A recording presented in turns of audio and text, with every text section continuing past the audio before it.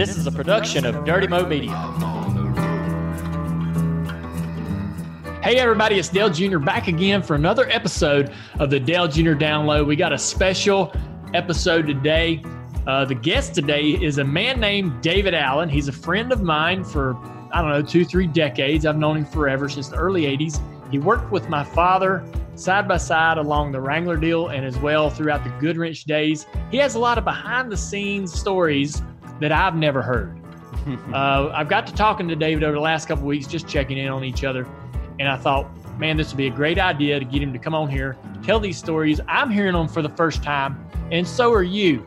So you're going to love this. He's got some great stuff, some funny stuff, some real interesting behind-the-scenes things that we've never even knew existed. Mike, you haven't heard these stories either. Mike Davis, he's with us today. I can't wait to hear them. I cannot wait. All right, Matthew, you have read these emails and the notes, and you can vouch that these stories are legit. Oh, yeah, and they are good. I can't wait. All right, Leah, you're here with us today again. We're going to be doing an AskJr Live later on our YouTube channel, presented by Xfinity, so looking forward to that. All right, y'all, let's get this show started. But mark Dale Earnhardt in car number 2 starting 10th as a rookie to watch in this race. Then he come up there and tried to spin me out twice. I didn't take it. Has done it. Earnhardt has won again in 1987.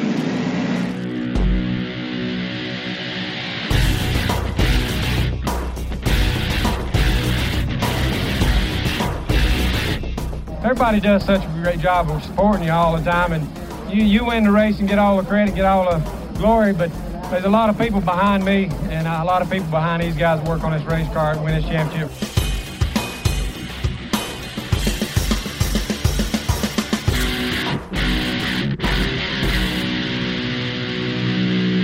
All right, everybody, this is the guest I'm really excited about. Let's talk to David Allen. David Allen is here with us today. And David, I want you to, I'm going to sort of explain how I met you and who you were to me. And you can give us a little more professional explanation of your relationship with my dad and your working relationship with him as well. But I remember being a little boy back in the very early 1980s. Dad had a sponsorship, Wrangler, that everybody's familiar with. In my mind, you worked for Bluebell or a company that was hired by Wrangler to be the PR firm, or you owned the PR firm that would manage Dad at the racetrack, the motorsports side of this. You were what people might know as Mike Davis or J.R. Rhodes to Dale Earnhardt. And I remember going to we went to Bluebell one time. I'm a little boy. I didn't get to go to a lot of these things with Dad. He didn't drag me around during the day too much. But he took me to your office. I don't know what y'all were going to talk about, some business, just normal stuff. But I remember you took some clear boxing tape. It's probably about 4 or 5 inches wide, clear tape.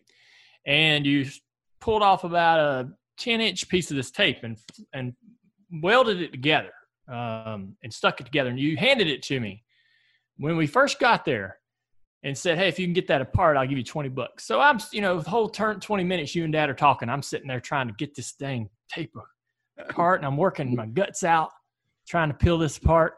I want that $20. So bad. And I got it apart, right? And I think you gave me the $20. Lesson learned, though, once I became a father, I realized that you really just gave me that piece of tape to keep me busy so that you and Dad could handle the conversation y'all needed to handle. Because I was like any other kid around that time, probably 8, 10, 12 years old, annoying as heck. But that was my first real interaction with you. And I got to know you as a guy that my dad really, really trusted.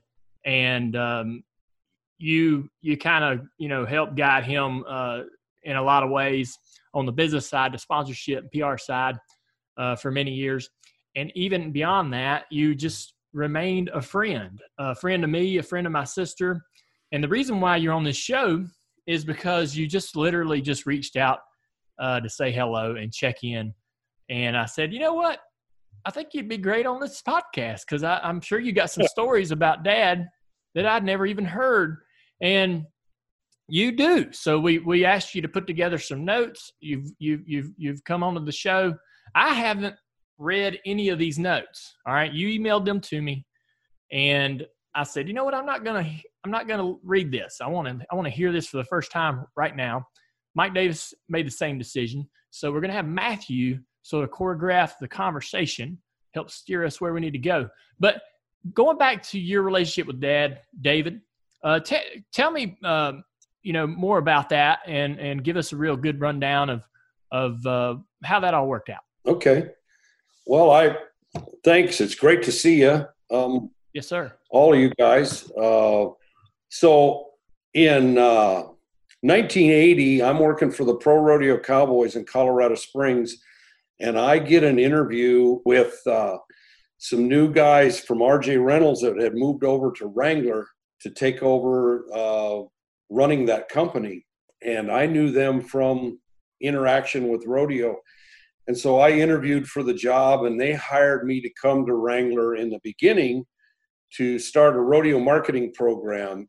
And the ironic part is I'm sitting in Colorado Springs in 1980 on Thanksgiving Day, or but late November, and I'm watching a NASCAR race because it was storming outside. We couldn't go anywhere. And there's this young guy racing Cale Yarborough for the championship, as I remember. This was a long time ago, and I think it was Ontario, and I might not be right. Yeah.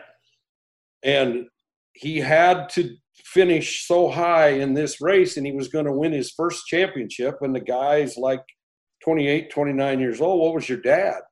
And 3 months later, I'm hanging out with him a little bit because I've gone to Wrangler, and it was so weird. And what a small world. But so I began at Wrangler in rodeo.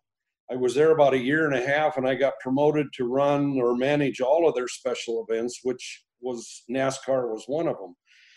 So that's how I started. So in the very beginning, I was Wrangler staff, and I was responsible for their sponsorship interactions and whatnot. And then later on, obviously with Goodwrench, then I was hired by Goodwrench, and my firm was to manage their sponsorships of Dale and yourself and Schrader and Hornaday, Skinner. We had quite a little stable of teams going at that time. But anyway, my beginning was with Wrangler. I started with this guy, Dale Earnhardt.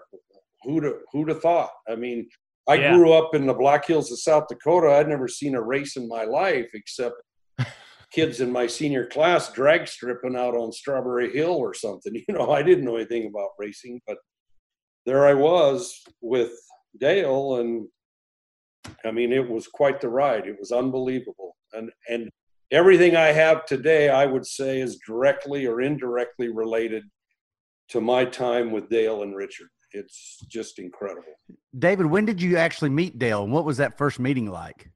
So I remember I was just doing the rodeo program, but the guys on the race team and the guys that were doing the race marketing for Wrangler said, well, why don't you come to, and I think it was Charlotte. Okay. And they said, come on down to Charlotte. We'll set you up with credentials and, just come on down for the weekend.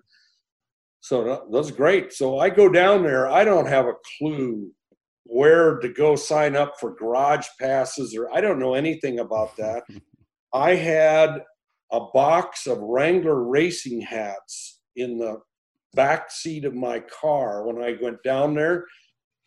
True story. I used those hats to bribe my way Absolutely to the garage area. And I mean, nowadays you'd have to have a note from the FBI, but in those days, I literally, to a highway patrolman, to 2 or 3 rent-a-cops, I got all the way to the garage area, and I found Dale will remember Bob Janelle, who was on the racing marketing program, and he took me and got the garage. But so that was mid-'81. So it would have been the May race of '81. Okay. when I first met Dale. And of course, he had just won a championship, and he was kind of wild and reckless at that time. I mean, his star was starting to shine, and he was friendly, but he wasn't real warm and fuzzy, and well, that was okay. I didn't expect it, but we got along pretty well, pretty fast, just because both of us kind of cut to the chase, and there wasn't a lot of BS involved and whatnot. But that was my very first experience with racing and ever meeting Dale. I remember that. The race you watched in Ontario was the first race where Wrangler was on the side of Dad's race car. That's correct. That's right. Yeah. In 1981, so you met him around May, before he went from Osterlin, which was bought by J.D. Stacy, over to Richard Childers. And that was a really tumultuous or difficult time for Dad. J.D. Stacy comes in, buys the race team out from Osterlin. Dad has really felt comfortable at Osterlin's. And but Rod was getting out of the business, and J.D. Stacy had been in NASCAR for a few years, and had Neil Bonnet drove for J.D. Stacy for a period of time, and I believe it is Neil Bonnet who tipped Dad off that this might not be a great relationship or situation for Dad. And in a relatively short time, Dad had organized an out to leave J.D. Stacy and go over and drive Richard Childers' car at the middle of the year. Do you remember sort of how all that was going down, and what if anything about that you remember? Well, so yeah, I ended up in some of the fallout of that, as it turned out. So you're right. He started the year with Osterlin, and Osterlin was in construction or development or something like that, as I remember. And something happened in his business, and he had to sell the team and get out for business reasons or whatever it was. And Stacy, I believe, owned a bunch of coal mines or something like that. And he had quite a bit of money for those days and was way ahead of the curve in his multiple teams. And, he wanted to have this six-pack of drivers. And so he had your dad, and I do believe Neil was there for a while. And then he got Richmond. He got Tim in a car. And right about the time Tim got in one of the cars, and your dad was not liking it at all, as I remember. He didn't want to be part of any multiple thing. And so I think that was about the time Junior Johnson had been talking with Richard and telling Richard, look, you need to make the move now to be a team owner while you're still relevant in the sport and you're at this point. This would be a great time for you to make a move, start as a team owner, get somebody else in your car, et cetera, et cetera. And so your dad went there, I think probably for about the last half dozen races of that year. And at the end of that year, Richard came back to your dad and said, we're not ready for somebody like you. We're just can't put the equipment under you. You need to go get in somebody's car that's in. Long story short, he got in the 15 and drove for Bud, which Bud was running Fords. And Bud Moore had a long legacy and a great legacy. Benny had been in the car the year before. And so he got in. I think that's probably 82, 83, something like that. Mm-hmm. And that's about when I came in to being involved in the racing from the Wrangler's point of view, from work. And so, things took off, and, we're sponsoring your dad. He's in the 15. They had a hard time as well putting cars under him to finish races. I mean, they would either run really well and finish high, or they'd blow up fast and fall out or whatever. And it was a very frustrating time, I remember, for your dad. And so the second year in 83 is when I remember him calling me. It was before the April Talladega race, and saying, we need to talk. I was like, this can't be good. And I said, okay. So I went down and met with him, and he's like, this is just not working. I'm frustrated. I don't want to lose Wrangler. He recognized early on, because Wrangler was one of the first sponsors, non-endemic sponsors, to come into the sport, that weren't in the automobile business or whatever. And it was like a big deal.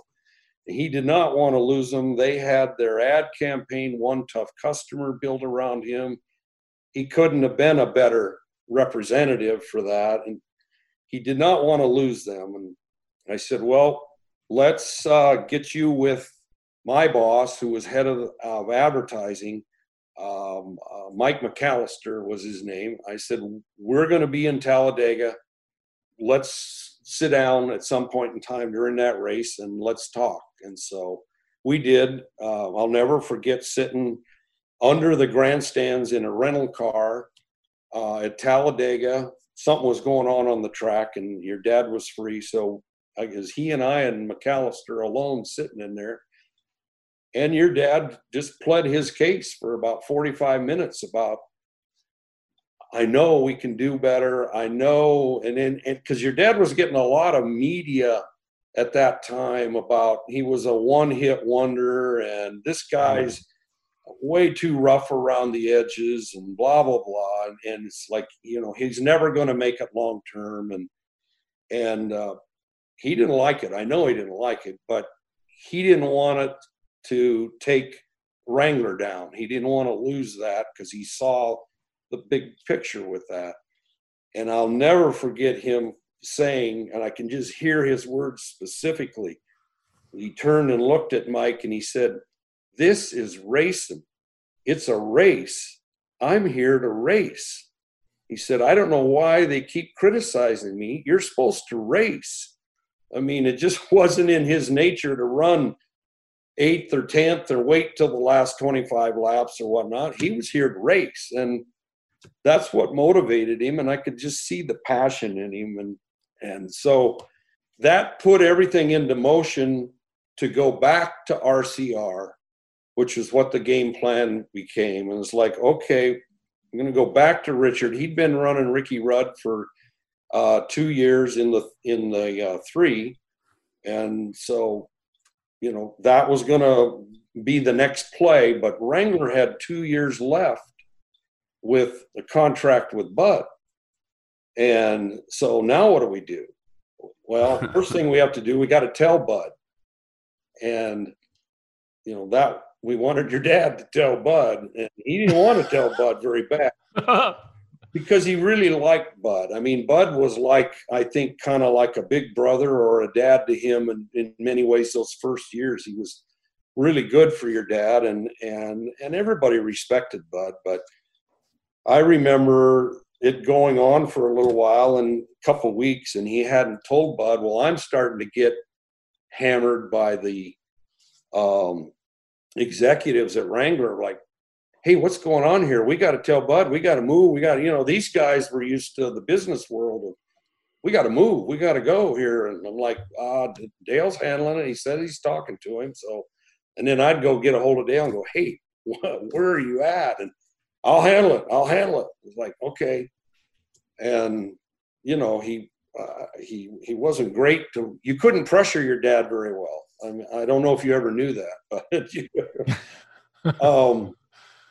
it just went on too long. And the president of the company, Bob O'Dear, caught me in the hallway and said, "What are you guys doing with Bud?" And I'm like, "Well, Dale's going to talk to you." He said, "Yeah, you've been telling me that for a month." He said, "If that doesn't happen by the end of this week, you're going to Spartanburg and you're going to tell Bud." And I'm like, "Okay, all right, well." So we didn't have cell phones a lot or all that stuff. And of course, your dad's clearing land at what is now DEI and, where they ended up living. And that was his escape. And he's on the Caterpillar and he's doing whatever. You could never reach him. And then I'd get him at night, but if you got him very late after dinner, he was in that recliner at the lake house, sound asleep. And there was no conversations when he was like, "Yeah, right, okay," and that was it. I mean, it just wasn't happening. So I had to get in the car and drive to Spartanburg. I remember stopping at a payphone, which nobody uses those nowadays. And I stopped at a payphone to try your dad one more time. No luck. Oh, wow. God. Yeah. So I get to Spartanburg and I walk in. I'm unannounced. Well, Bud knows this isn't a social call. And I said, I need to talk to you. And we go in his back office. And I said, I just need to let you know that we're going to be making a switch at the end of the year. And Dale's going to get in the 3. And we need to work out with you what.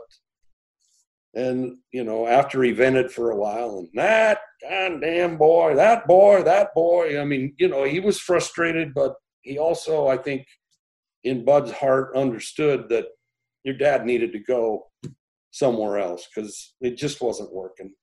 And so now it's decided and everything's out in the open. He's getting in the 3. So now what do we do with the 15? Because we got 2 years left on that car. And there were no 2-car teams in those days and whatnot that I remember. And I was really close with Tim Richmond. And Tim was, you know, right around your dad's age, and he was a stud or becoming one. And he knew that your dad was getting in the 3. Well, he wanted in that 15 because he wanted to be in the second Wrangler car, and we could be marketing together, and it would have been awesome. It would have been incredible. It would have. Oh, it would. But unbeknownst to us, the president of Wrangler had some type of social relationship with Carolyn Rudd, who was Ricky's sister. And she was in marketing. She had her own firm. She brought Tide into the sport. And she was a very bright lady, very smart, savvy. And long story short, Ricky got that ride, which turned out to be fine. I mean, I love Ricky. He's a great guy. He was all class. But we didn't get Richmond in the car, and, you know, that's how all that went down. But, yeah, that's pretty crazy to imagine Tim Richmond going into that car and how that would have changed things. We had Ricky on the show.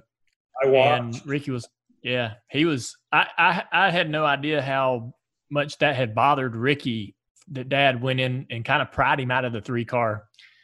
Ricky had this feeling in his heart that he had helped Richard get to the point to where they were competitive, and Dad came in there and just stole it from him.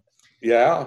And he was relegated in a sense to the 15 car. And I think he took that and used it. Now thinking back to those races that Dad had with Ricky while Ricky was driving for Bud, it makes a lot of sense because there was a lot of aggression there that continued even into the 90s when Ricky was driving the 26 Quaker car. Now all that sort of makes a lot more sense. Yeah. Because Ricky was pretty upset. The Wilkesboro race cost your dad the 8th championship, I'm convinced. Yeah. Oh, yeah. If he hadn't have been so hard-headed and would have just let Ricky go, and I think he was going to run second. Yeah. Yeah, he ended up losing a chunk of points that day. David, I only have a million questions, so I'm going to try to get to them one at a time. You have just unpacked a lot there. So let me see if I can prioritize. Yeah. First of all, for contextual purposes, who was it that decided to sponsor Dale in the first place? Were you the advocate to Wrangler, or did Wrangler come to you and said, we want to sponsor Dale? Because and the reason I'm asking that question is because I'm trying to see whose butt was on the line when things were starting to unravel a little bit and when you guys were waiting answers. Who was the one that had the success of this partnership kind of on the record for them? So back to 1980, Wrangler had gone and hired 2 gentlemen from RJ Reynolds who were 2 of the driving forces that created the Winston Cup and got Winston set up in racing and all these other special events. And it was Bob O'Dear and Jack Watson. And those 2 guys, especially Jack, who came to Wrangler as a VP of advertising at that time, Jack was the one. He was Ralph Seagraves' boss at RJ Reynolds. Yeah. And so Jack was very well aware of who Dale was and what, you know, he was an up and coming guy, and he was he was a diamond in the rough, and Jack's the one that really made that decision in the beginning, and that was about a year before I got there, because Dale was already driving for Wrangler when I got there. Okay.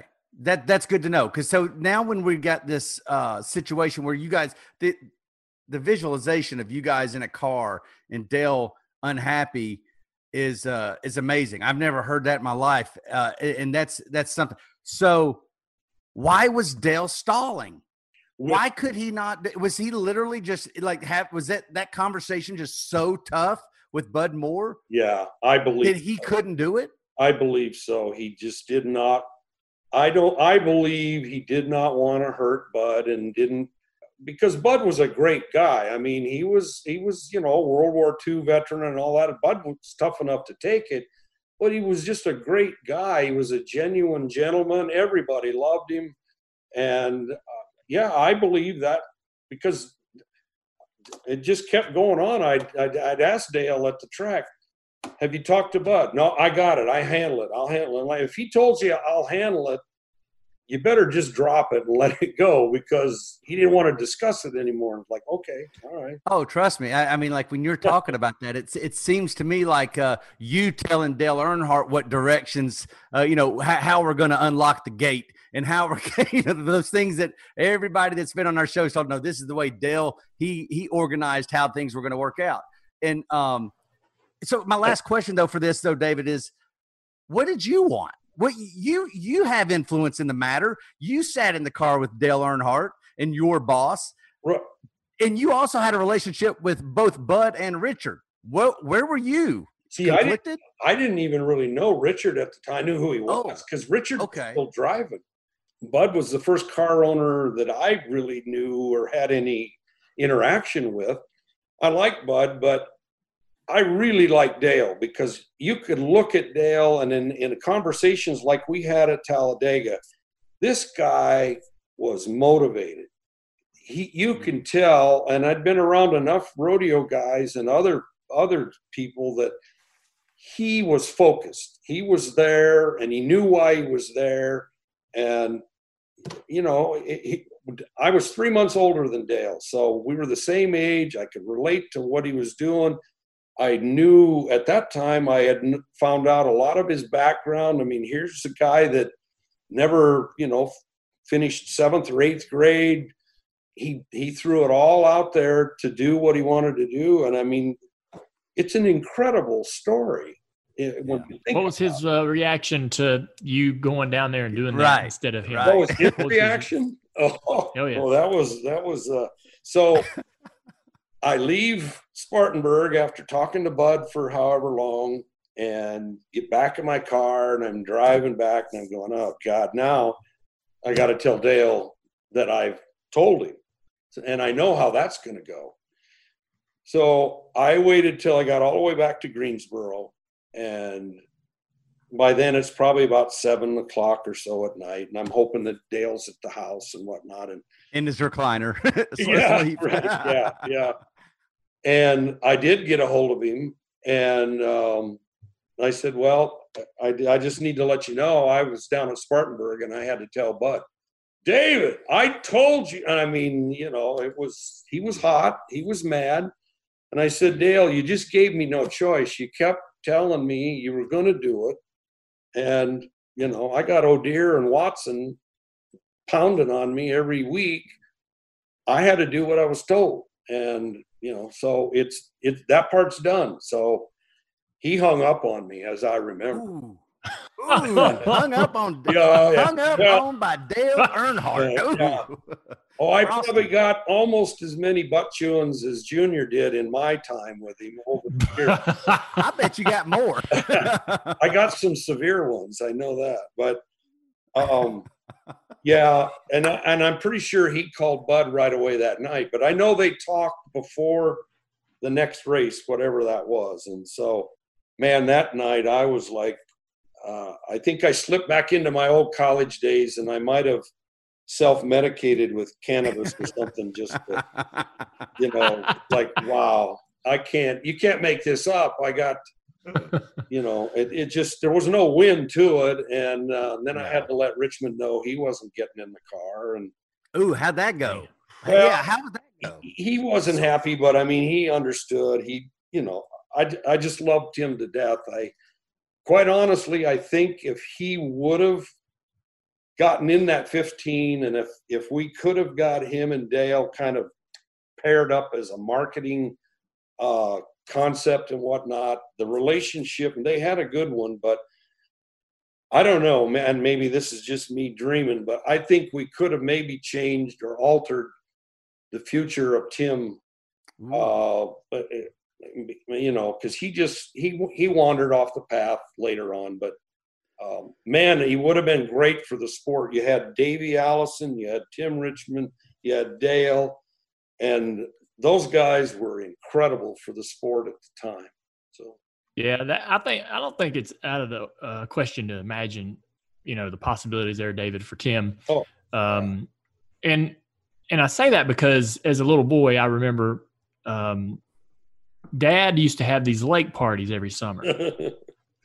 And I mean, they made T-shirts and gave them out. It was a big deal. You don't think of Dale Earnhardt like that. You know, that kind of guy that was partying and having fun and making T-shirts and having all his buddies over. But he did. And Ricky Rudd and Tim would be there all day hanging out. And so the relationships were genuine and they were real, but they went beyond the racetrack for sure. Yeah. I got shot in the back with a Roman candle at one of those parties by your dad. Of course you were. Oh, okay, you can't go past that. You got to tell us. Yeah. Who shot you with a Roman candle? Dale did. Oh, of course. Oh man. Well, you know, you should have called Bud. I mean, he had to teach you a lesson. Oh. So, okay, hold on. So for Tim Richmond to wander off the path, it means that he had to have been on the path first. So was he on the path? Was he? Oh yeah. Had he reached that all the stuff that we know about Tim Richmond? Was that how he was at that time? Well, the Tim that I knew, so he came over from IndyCar. I think he had been Rookie of the Year at 500 the year before, and I don't remember. That must have been about 83 or 4 or somewhere in there. And the Tim that I got to know, that I came to know, he was very much a fun-loving guy, but he wanted to race and he wanted to beat Earnhardt. He wanted to beat everybody. I mean, he wanted to win too. He just had a different style about him. He was a media guy's dream. I mean, you didn't have to dress him up or polish anything. He was just like, so when he would get out of the car during practice sessions or whatnot, he'd go to the press room and hang out. That's what he did. I mean, but he did it for a reason. It wasn't accidental. That's crazy. He was. You can't imagine guys doing that. Yeah. So looking at this story, and I know we spent so much time on it, but it's such a dynamic, it's such an important part of Dale Earnhardt's career trajectory. It changed a lot of history. It did. Yeah. There was people, although people were kind of down on Dale as far as his over aggressiveness, there was also a lot of teams that were interested in him. Yep. And I know you and I have discussed that a little bit. Who were some of these teams that were interested? And elaborate on that more, because I've heard things about that Americana Hotel up there by Wrangler and Junior Johnson, possibly a ripped up contract. You've heard too much. There was some very clandestine meetings at that hotel that T. Wayne Robertson was involved with, because, you know, T. Wayne was pulling a lot of strings in the sport at that time. He was my mentor. But Junior was involved. Junior Johnson was definitely involved. I remember wanting Dale Earnhardt, correct? Yes, absolutely. There was talk about, at that time, a 2-car team, and Dale being in one of Junior's, and Wrangler just didn't want to go for that at the time. They didn't want to go to Junior Johnson's team. They didn't want to go for a 2-car team. Or a 2-car team. Like that. They knew they had this commitment to Bud, and they had to live it out. And frankly, Wrangler didn't have the budget for that long term. Even even as cheap as it was then, you know, I mean, they still didn't have those kinds of budgets. But I also remember Dale calling me one time and saying, "Hey, can you come down to the lake? There's somebody I'd like to sit with and have you talk to about, a new team cropping up and whatnot. And I'm, I don't know all these players and whatnot, but I went down there and we sat, and there's this young executive guy who Dale obviously knew him. And we're sitting out. I remember sitting out on the kind of the back deck there of the lake and looking around and whatnot. And this guy's pitching his case for a brand new team that he wanted to start up, and he wanted to build it around Dale. And it was Rick Hendricks. Oh, wow. Yeah. At that time, Rick wasn't, as I remember, wasn't even a team owner, or maybe he toyed with it a little or something. But yes, there was a lot of interest in Dale. Junior was, besides Richard, Junior was probably the front runner. But it was ironic because Junior was the same one that was pushing Richard to be a team owner, and I know Junior was a real mentor to Richard becoming a team owner at that time. Wow. So, which ironically, I think he didn't once the deal kind of went away with Wrangler and Junior. From what I've heard, it was Junior that steered. Yes, Richard and Dale. Yeah, he very much said, "Get with Richard. He'll do it right. He's a good, he's solid." And you're absolutely right. Yep. Wow, that's it. That's interesting about Junior Johnson. I mean, like, that takes a man to do that. I mean, like, not a lot of people would miss out. It's like missing out on the hot girl and then just give, and then when she didn't pick you, then say, well, who you should go? My buddy over here. Well, they were that close to being. It was that close to being Dale Earnhardt and Junior Johnson, right? It was close. It was very close. And Junior and T. Wayne, like I said, they were really pulling a lot of strings in the sport, especially from the marketing side and all of that. Obviously, the Frances were running the sport, but from the marketing side of it, T. Wayne and Junior were connected at the hip. And yeah, it was an interesting time. And I'm all brand new at this time, coming in from a rodeo program. I'm like, what the heck? Who's on first, Yeah. But looking back, you can see how it altered. So, things could have gone a lot of different ways, and who knows? Can I ask one more thing just to make this one bit more complicated as far as all this? Had you already started working with Willie Nelson? And when did Willie Nelson become part of the marketing campaign? Because Willie and Dale, and I guess Richard, right? Right. And I believe you even might have toured with Willie Nelson, because he was a Wrangler guy in the early 80s. Right. That was my pro. I did initiate that, but that didn't come until later. Well, about a year later or so. I'm going to say 85 or so. Okay. Something like that. Okay. That came along. And so, yeah, that was interesting because Dale didn't really like Willie in the beginning. He was, Really? I don't know what it was. I shouldn't say he didn't like him, because he never did say that, but he was a little standoffish. And of course, Richard's right in there like, hey, Willie. What do you was it because Willie offered him a joint? Well, that did happen.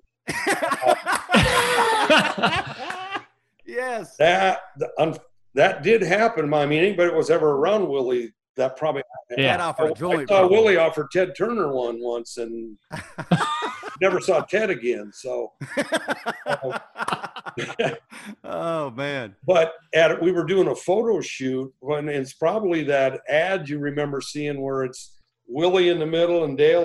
They've all got their hands up, and Willie is holding trigger his guitar. And during that photo shoot, out it came, and and of course. None of us participated at the time because it wasn't, but Willie didn't care. It didn't stop. What do you think it was that Dad and Willie didn't click right away? Because Dad was pretty, he clicked with other people. Oh yeah. From the music industry. I think part of it was, I think your dad was maybe a little apprehensive about, is this going to take a lot of focus off of our race program and whatnot? Because months later, you remember the Ballmans, Ed and Vivian Ballman, and he was chairman of the board of Wrangler. They had a party at their house where they had a bunch of people, and your dad and Teresa were there, and Richard and Judy, and Willie was there. And your dad and Willie spent a lot of time just sitting together talking, and it was very casual and was completely different demeanor. So I don't know what it was for sure. Yeah, that's pretty interesting. That is interesting. I'd be remiss if I didn't ask you, because we got on the topic of some of those things with everybody in on Dale Earnhardt, and then you had Junior and Hodgson, and you had all these different rides happening, things like that. I'd be remiss if I didn't take the time right now to ask you, Americana Hotel, did it happen? Did the contract get ripped up? Myth or fact? As I remember, because I don't think I was in the room at that time, but I think it did happen. What are we talking about? Well, yeah, y'all have to give us some more. Supposedly, details. Junior Johnson had a contract. Yes. Junior, as I remember the story, had brought a contract for Wrangler and Dale to sign. And I think it was Bob O'Dear, because he was president of the company. And Bob was very much a type A guy. And I think it just got down to, no, we're not going to do it. And this is going nowhere. And wow. I do believe that's true. I never witnessed it, but I heard the same version as you did. Who are y'all saying ripped it up though? Wrangler. Oh, Wrangler ripped it up. Yeah. Yeah, so it was that close to happening where Junior was going to have Dale. This was very our team, and Budweiser was coming in. Yeah, this was very close, because we were having conversations about it for a couple of weeks before that meeting ever took place. And of course, they called it the silly season, and it's kicking up in the summertime. In those days, that's when silly season would fire up, and rumors are everywhere where Dale's going. And Junior was the leading candidate, but Richard, Mr. Cool, Elvis Childress, was sitting there, taking his time and taking his directions from Junior, and he played it right. And, it ended up to, I think, the way it was supposed to. Wow. Unbelievable. We have a lot more of these stories to come, but first, Dale, your stories are incredible. They are. And you just mentioned silly season, because that was probably one of the biggest silly seasons. I've already communicated with you. If Dale and them don't know some of the stories here, and I'm curious to know which ones they know or don't know. Can you tell us about one of the silliest things that happened? It wasn't silly season. But there's a story about Wonder Woman. Yeah. So Dale's birthday was always around Martinsville, the April race. Well, it's be coming up here in a week or so. So, yeah. And as I remember right, I felt like I owed him a payback for something. I don't know what, but a Roman candle in the back. I don't know. Yeah, there's something. And I got a hold of one of those singing telegram places in Greensboro, and I said, what do you have on your menu there? And I want to embarrass somebody a little. I didn't tell them who or what, but I want to embarrass somebody a little bit. And I don't particularly want somebody that's real attractive even to make it more embarrassing. The guy said, I got just the thing for you. He said, I got this lady who does a Wonder Woman singing telegram. She dresses up in a red and blue costume with a red cape. And I said, perfect. I said, here's the deal. And so I had Joe Whitlock get her set up with a garage pass. So I didn't want him to trace it back to me. And real quick, Joe Whitlock was Dale's PR guy at the time, right? His PR. Right. Okay. Keep going. Yep. And so Sunday morning, Dale kind of had a ritual, and this is in the days, I'll tell you how long ago it was. He wanted to be hung out in his van. He wanted to eat a peanut butter, mayonnaise, and banana sandwich, drink a Sun Top, God, and take a nap. And actually, the sandwiches are pretty good. I got to like. What was that sandwich again? Peanut butter. Tell everybody. Peanut butter, mayonnaise, and banana. Dang, we thought Dale Jr. was weird just with the banana and mayo. Dale Earnhardt took it a whole nother level with the peanut butter. Yeah, one more protein. Of course. He was thinking about nutrients, I'm sure. Yeah. And then he wanted to take a nap in his van because, everybody drove to those races then. And so we had made up a reason why he had to be at the hauler like an hour before the race. And you could hear, I knew when the gal was coming and I told him, I said, don't get her there till about an hour before the race starts so that the grandstands in the front stretch are full of race fans.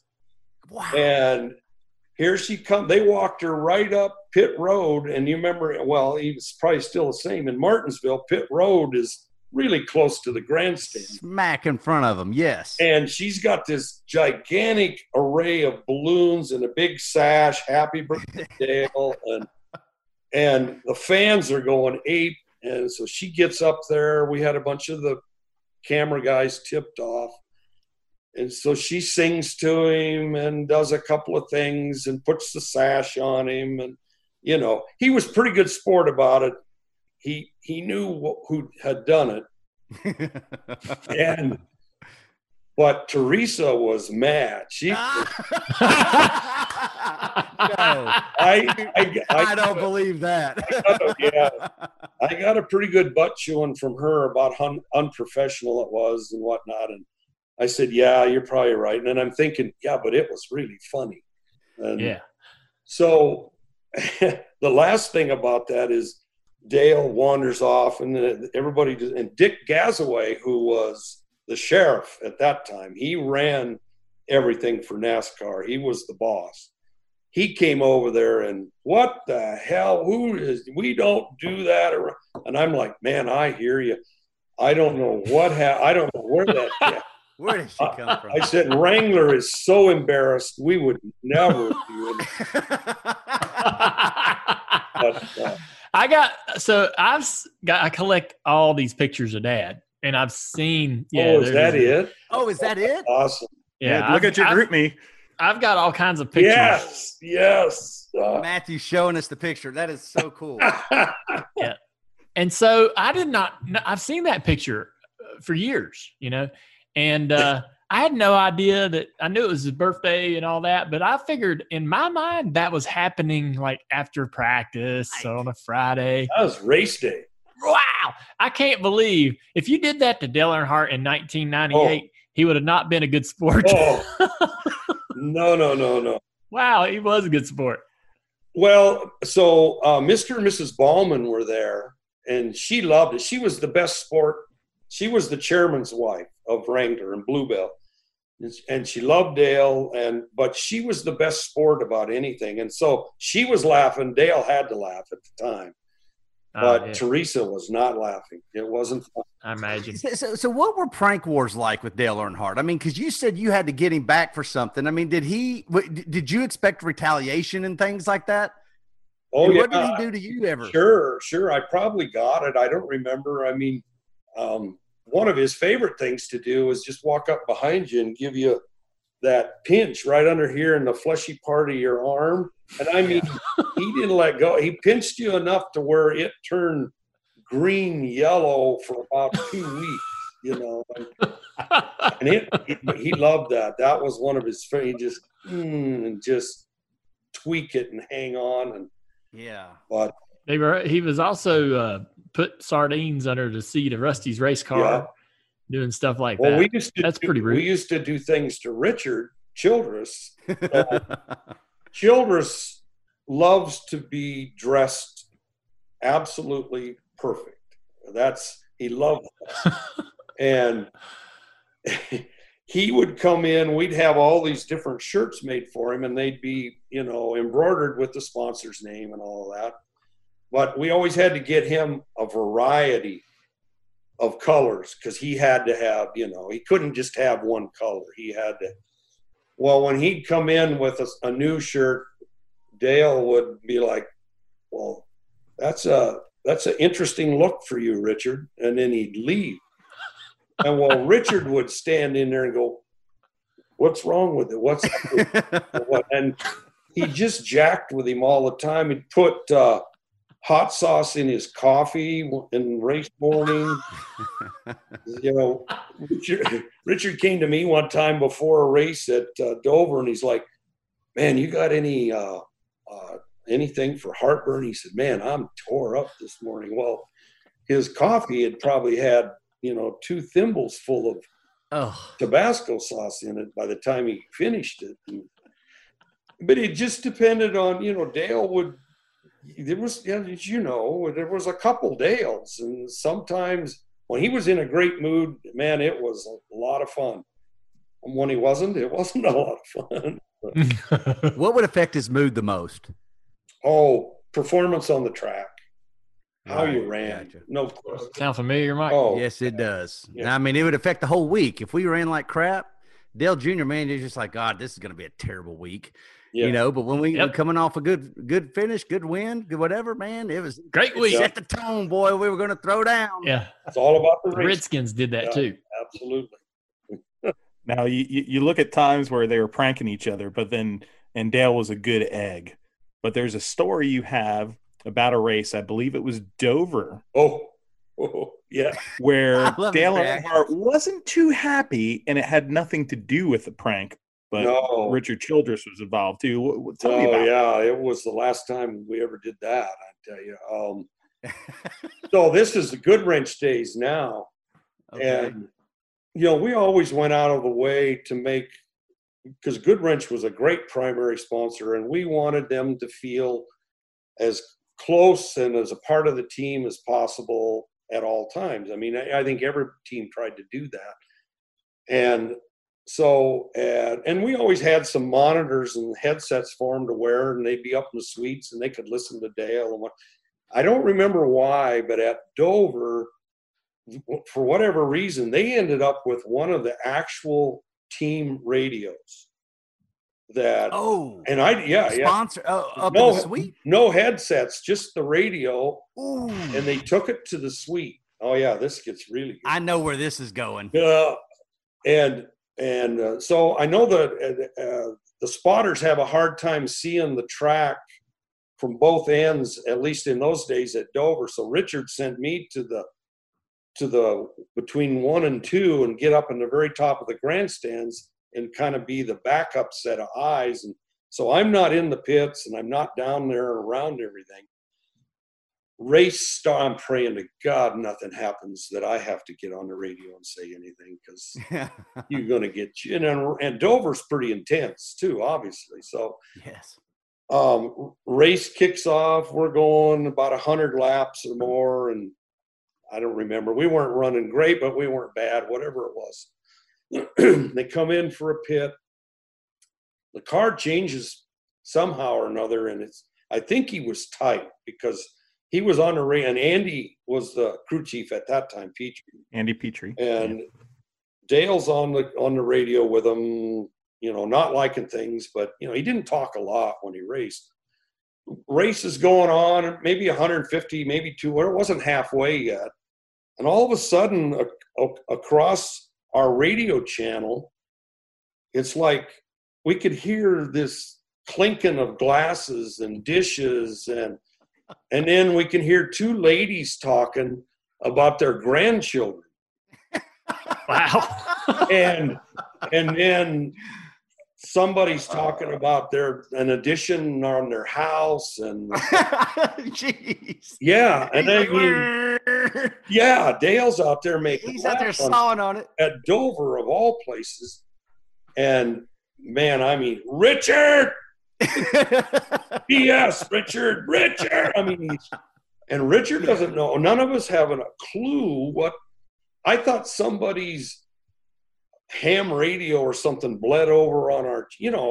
I've heard that happen before with, and it goes on for a while. While JR was in our pits, and he figured out that it was the radio the GM folks took to the suite, and they had keyed the mic open somehow. And I mean, I bet it went on for 50 laps or more. Wow. Oh, cow. man. Oh, Lord. Wow. Man. So they never got another radio, I can tell you. No. So Dale Jr., what was it that used to happen to you at Daytona? It seemed like every time we went there was some sort of bleed over radio, and I don't even remember exactly what they were saying, but it seemed like that at Daytona in specifics that you would have that same problem while you were driving. Yeah, I don't know who's responsible for it at the time, but the sport got to where they were publishing the radio frequencies of all the teams. Right. Which is really stupid to do. Yeah. And so here's all the frequencies if you want to know what and that allowed anybody that had a two-way radio to come on your frequency and communicate. And so they didn't even have to be at the track. This might be somebody, across the street or in the neighborhood downtown that had a strong enough signal to be able to, communicate with you while they could be watching the race on their TV. And Daytona for like 2 years. Yeah. And it was not they wouldn't come on there and talk the entire race.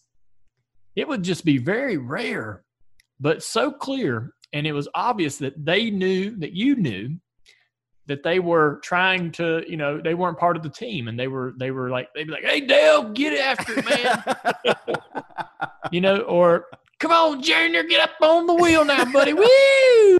They were just. And to be clear, so you knew that wasn't Pops. I knew that wasn't somebody on our team, but they knew that they were giving themselves away, and they played into it. It was so annoying, but there was nothing you could do but ignore it.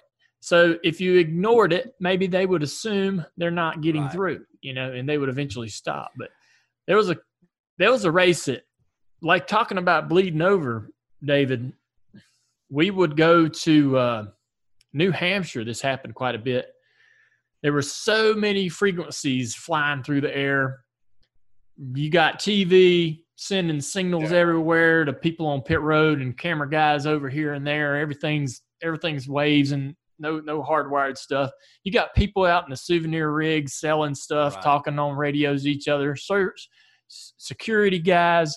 I mean, there's two-way radio communication happening all across the racetrack during the race. And it doesn't even involve the race teams. And we would go to New Hampshire and people would be talking about the guys in the souvenir rigs be talking to each other about souvenirs they're selling. And, well, we run out of this hat, man. I don't know. We got to run over to the truck and get another box of them. How we're out of those serial number 2356789 hats. I just got a rejected credit card from Jamie Bowers. Jamie Bowers' card reject. She's trying to, it's just random stuff coming over the radio. There's nothing you can do about that. Man. I can't imagine trying to focus on driving and that's in your. You give up. Yeah, you give up. You just give up till they figure it out. Yeah.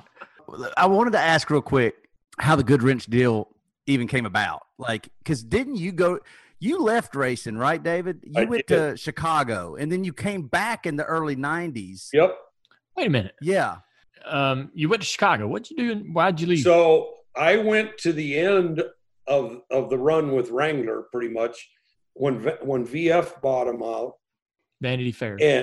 And they when they came in, they offered me a position. I could have stayed, but I had to go lay off like 25 people. Not because they weren't doing their job. It's just because consolidation that was going away. And man, I just lost all appetite for being around there. And so that was 88, 89, right in there. And obviously your dad and Richard, they were the Oakland Raiders of the deal by then. I mean, they were hot everywhere we went. We won. And I mean, I'll never forget 1987 year. It was like magic. Well, I just had decided that's enough of this. I had gone and talked to Richard about, what we really need to do is, because it's going to happen, we need to start, a race team needs to have their own in-house marketing. That's what we need to start for you guys. Richard was buying into it. Your dad was like, nah, I don't know. I'm not. So at the time he wasn't going for it. So I got a chance to go to a marketing agency in Chicago, Frankel and Company. They had all these blue chip clients. and I went in and worked in their sports marketing. But I stayed in touch with your dad. This is where McDonald's came from. So Frankel did all of McDonald's promotions and marketing. And I got an opportunity at a strategy meeting out at McDonald's to bring up NASCAR. Man, NASCAR is perfect for you guys. The demographics, and of course, a lot of the people in the room were like, "Oh no, they weren't into it." Well, and I didn't even know this. The president of McDonald's at the time was a huge race fan. It was Ed Renzi, and he ended up being a team owner. Ed Renzi? Yeah. Well, wow. Long story short, we got permission to develop this all-star race team promotion for McDonald's. Yeah, I remember the little baseball cards and everything. I called your dad immediately and said, "Hey, if you can do this McDonald's thing, the game's on." He's like, "I'm in." So we got him. As I remember, it was him, Mark, and Rusty were the first three. But then you could vote at your McDonald's on next year's all-star race team, and you got souvenir cups, and you got this and that. So that kept me connected with Dale and with Richard from my Wrangler days. And then Richard called me and said, "Would you come back or be interested in coming back if you had the Goodwrench account?" I said, "Oh man, I'm there tomorrow if that's the deal." And he said, "I'll get back to you," and he did. And so I ended up going right back to Kannapolis, and that's when I got to start Champion Sports Group, which handled all of that stuff for Dale and Richard. And as it turned out, like I said, Hornaday, Skinner, we did Schrader, we did Dale Jr. It was a blast. What a time. AC Delco, right? You guys had the AC Delco stuff. AC Delco, Papa John's, Napa. It was quite the time. Yeah. Wow. It was quite the time, but it wasn't always smooth. I don't know if these guys know this story because this is a pretty obscure one, but tell me about the time where you needed Dale Earnhardt to meet with GM, and there was, there might have been more important things involved. So this would, as it turned out, this would have been the last renewal contract that Dale and Richard did with GM. So it was late 90s. Okay. And Richard, we'd go to Michigan twice a year. Well, for the first Michigan race, Richard was like, "Hey, we're going to be in Michigan in a month or so. I want to have a dinner with the GM folks and Dale and Teresa, and let's talk about this renewal and whatnot." And because as I remember at that time, they hadn't won a championship in maybe a year or so. And of course, that was a huge dry spell for them in those days. So, yeah. But anyway, Richard was a little concerned about getting renewed and whatnot. And so he said, "Let's have this dinner. Let's set it up." So we did. We get the place reserved, and we get all the GM execs lined out and it was going to be Friday night after qualifying. Well, Bill Lovejoy was the head of GM Goodwrench. He was the head guy there. And he was going to be in Europe, as I remember, in Brussels or somewhere like that week, all the way up to Thursday. So he said, "All right, I'll fly back Thursday night from Europe, and we'll meet for a dinner with everybody else Friday night." Well, Dale would never commit to the dinner. He would always be like, "Oh yeah, okay, yeah, right." And Richard started getting concerned a week or so and away from the race. And he came to me, and of course he comes with one of those typical Childress, when he clears his throat about 3 times, something's coming. And he's like, "We need to make sure that we get Dale to that dinner." And I'm like, what he works for you. He's like, "Well, I need you to talk to him and just get it confirmed." And like, "Yeah, oh, right, okay." So this was a lot like the Bud Moore deal. I have to start talking to Dale, and he's like, yeah, I know about it. Yeah, I know about it. Well, he would always say he knew about it, but he never said he was going to come. So Dale always rented a house not that far from the track at Michigan, but near that house was a big bass fishing pond. Yeah. So you know what Dale did when he went up there.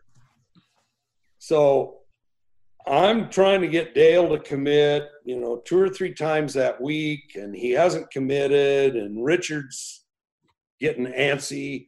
So Friday morning at the track at Michigan, I'm waiting at the truck for him to come in for first practice. And, I get to jump on him right away about Dale. Lovejoy's back. He flew back all night last night. What time should we pick you up? I ain't going. I got something else to do. And I'm like, you think that's a good idea? And he didn't really want to hear that. But he's like, David, I'll handle it. I got something to do. And I'm like, all right, well, Richard, kind of gets on me during qualifying about, he said that. He's not coming. He's not, and I'm like, so I'm in between again, and I'm like, I said, all right, I'll ask him one more time after practice. Make sure he's not jacking with us or whatever. So practice ends. Well, Dale tries to go out the side door of the truck, and he's wanting to go to his motorhome and get, or not his motorhome, to this house. He did have his motorhome there, but he was going to stay at this house because there was fishing there. And so I'm 2 steps behind him, was taking as big as steps as I can. I'm like, Dale, we gotta have, you gotta be there. I mean, Lovejoy flew all night. I mean, I'm pleading the case. He turns around. I'll never forget. He turns around and squares off and looks at me like Clint Eastwood. Is like, David, I'll handle it. And then he gives you one of those kind of sideways Dale Earnhardt looks, and I'm like, okay, I'm out. I tapped out. I'm done. I got no more questions from me. Well, he didn't go to the dinner. Richard made up an excuse for him. The dinner was fine. Yeah. And we're all kind of like, So the next morning, the whole GM contingent is at the track during practices. And here comes Prince Charming Earnhardt from practice. And he comes over and he's got his arms around each one of them, and he's hugging them, and he signs everything they want. He's laughing with them, and they're all like, isn't he the greatest?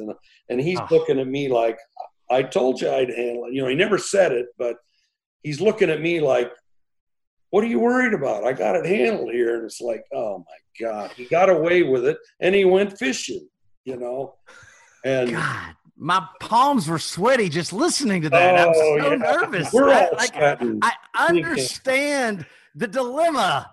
I understand it. This is the head guy too. This isn't some regional guy. This is the man. David, you know what's coming to my mind on this? When August Bush IV used to phone Dale Jr. right before the race. Yeah. Like right before the race. And the Budweiser people are going, Dale's got to take the call. Dale Jr.'s got to take this call. It's August Bush IV. I mean, like, this is the big guy. I mean, right. Bush guy. And we all know that the guy's on his yacht somewhere, and he's just wanting to show off to somebody that, hey, I can call Dale Jr. 2 minutes before he climbs in the car. Yeah, no problem. Watch this. And it was just, and man, the anxiety that would ratchet up amongst everybody and knowing Dale Jr., these guys, they're trying to get in the zone. They're trying to do that. And in Dale Earnhardt's case, he wants to go fishing. But man, it's so terrifying when those moments happen. Well, I mean, he was a 7-time champ at the time. I'm sure he knew he was going to get away with it. But the next week, wherever we were, I remember him getting me in one of the little headlocks so he could talk in my ear. And he's like, I probably should have gone to that dinner, shouldn't I? That was it. And that's probably about as close as he would come to saying, hey, maybe I'm sorry or whatever. But he got away with it. But that whole morning when he's signing autographs for me, he's looking over at me like, I got this, I got this, and I'm like, you put me through all of that crap. Talk about that house in Michigan. He stayed there for a couple of years, and then by the time I started going to Michigan, I think I can't remember exactly. It was in 2000 this happened, I believe. Might have been 99 for the Xfinity. I was there for the Xfinity race, but I can't remember. We were staying in that same house with the Bass Lake in the background, and it was me, Ty Norris, Steve Park, Tony Jr., Tony Sr., a good handful of people all staying in this place. We've been riding these four-wheelers a little bit out in the woods and got kind of bored with that. And they had like this volleyball court, sand volleyball court out next to this bass pond, big old lake, pretty much. And we got to running them four-wheelers around that sand volleyball court. And we actually ran so much. Ty wasn't there yet. Ty was kind of the GM at the time at DEI. We'd ran around this court and threw so much sand out that the corners had become banked. We dug down, like we had moved about 4 foot worth of dirt out of this thing and shed it off to the sides to where you kind of went around the corner in a bank, and it had ruined this court. And Ty walked up, and I came around the corner, and he was eating slaw out of a bowl. And I came around and slung some sand into his bowl, and he snapped. And needless to say, we spent the next day fixing fixing that little volleyball court back. But I remember that house you're talking about, and that's what I think about when you tell that story. We got in big trouble that day. I think I remember hearing about that later. Yeah, it was a big deal. We got in big trouble. As I recall, I remember hearing about it. If I had been 13, I'd have got the belt. That would have been the belt. Oh man! Speaking of that, what do you remember about young Dale Jr.? Oh gosh! In your day? So I remember the tape story, and I actually did it twice because he did it so easy in my office that time. I can't believe the guy actually pulled that apart. There's money involved. So somewhere at some track, when he would come, and this was Wrangler days, his dad, and I was the sponsor then, so I didn't really work for Dale Sr. at that time, but I worked with him, obviously. But if you were around him, you worked for him. You didn't, that's just how it was. But he'd go to practice or whatever, and he'd say, keep an eye on Junior. It's like, yeah, right, of course. And it was easy to keep an eye on him because he'd always be around Jimmy Means's garage or pit is where you'd find him. Yeah. But I remember him, he was kind of pestering me or pestering us or something at some place. And so I took duct tape this time and put it together and said, all right, let's see you pull that apart. Dang. And I think I told him, if you can do that, I'll give you $100. It was $100. And he did it. And I didn't pay him at the time. I think I actually finally paid you at Richard Childress's hall and NASCAR induction a couple of years ago. Gosh, that was just a few years ago. Yeah. Did he give you interest? No interest, but I did finally. But Dale, boy, he sat on that one for a long time. Yeah, Dale. I mean, I don't want to embarrass him, but he wanted to be around his dad. Yeah. What kid didn't? And Dale Sr., he was busy racing, but I think there was a part of him just didn't really know how to open up like that. He just didn't. I don't think it happened to him. And so, that's kind of what he knew. And I remember when you got sent to the military school, not far from Greensboro. Yeah. Because I'd see your dad once in a while when he'd come over there. And I remember how that bothered him. And he said, I don't know what else to do. And he was, but he was trying to race and he was trying to be a dad. And it was some tough times, but I remember being around Dale and his eyes were always wide open, soaking it in. He was taking it all in, and he wasn't a bad kid at all. He was actually a pretty good kid. He wanted to be one of the boys. He wanted to be around all of that. He wanted to be around the race crews, and I think most of the guys, Will and Danny and those guys, and Chocolate. I mean, obviously we all looked out for him and loved him to death. David, you just introduced an element to this military school story that we have never heard, and trust me, we've unpacked this story a lot. But was Dale Earnhardt conflicted a little bit about sending him to military school? Oh, I think so. I mean, I think he was. And look, I'm a parent, and my boys are grown now, but I can relate to. You get to a point with a kid like, what am I going to do here? And I think, I don't know all the details. I just know that Dale was acting out some, and Big Dale was like, I don't know what to do with, I don't know what I'm going to do. I'm trying to race. And, racing was really starting to come around for him. This was mid 80s, if I remember, or maybe early 80s. I don't remember, something like that. I was in Greensboro, so it had to have been, but I know it was frustrating him a little bit, Big Dale, and he didn't know what to do, but he was like, I think this is the best for him, and I remember having that conversation about it. And of course, Kelly, I think, went too at that time, didn't she? Yeah, she did. Yeah, yeah. She went about 2 weeks. It seemed really short, like after I'd been going. Yeah, me and Teresa weren't getting along at all. I was probably 12 or 13 years old, and me and Teresa had some pretty bad arguments that I think Dad was at the end of his rope on what I needed to mature. And as bad and as scary as going to military school sounded, and as tough as it was the first several weeks to get adjusted to being away from home and around a bunch of strangers, it ended up fixing the problem. So, to be honest with you, it did. It fixed the problem. So I was just talking to Amy about that the other day. I was like, man, when I was in military school, I handled my own mail. I mailed my own mail. I received it. I scheduled my own haircuts. I handled my dry cleaning. I cleaned my room had to be a particular way. You had to have two fingers between the toothbrush, the toothpaste, the comb, everything. Everything had to be perfect. You had to have 2 fingers in between every hanger in the closet.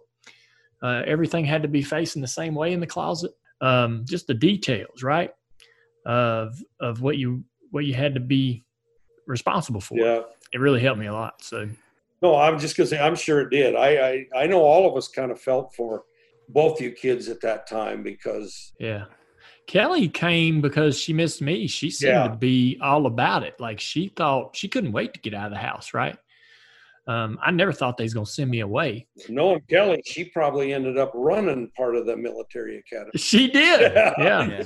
You damn right. But David, with all that said, when Dale Jr., if you guys had the AC Delco as a client, and so you must have been then very much part of when Dale Jr. got that ride in the Busch Series in 97, 98. What do you remember? That vantage point has always fascinated me, or that story has always fascinated me, because Dale Jr. didn't get the courtesy of a heads up that he was about to get in that ride. In fact, I think he pretty much thought he was unemployed and probably a lifelong service station, manager of some sort. But then he gets that ride.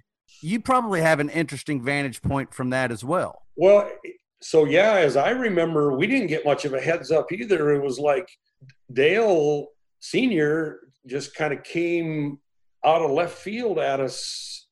If I remember right, this was like fall of the year, maybe September, October-ish. I remember not having a lot of time to think this out one night, and Dale Sr. came and said, I think we ought to put Dale Jr. in the car.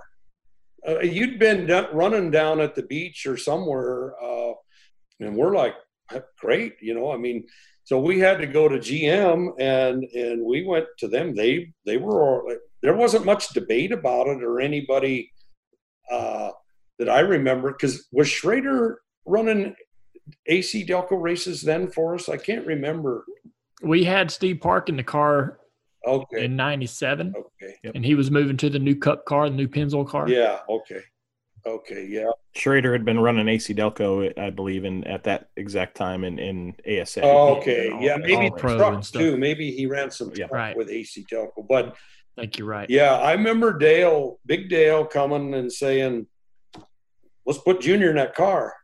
And none of it took all of us by surprise, but, we're all like, man, that could be fun. I mean, marketing, you got senior, junior, let's see what that's like. And so my company got the first assignment of, babysitting Junior in, and I put Teresa Underdown on him. Perfect. She came out of rodeo, and I knew her well, and she was used to handling cowboys.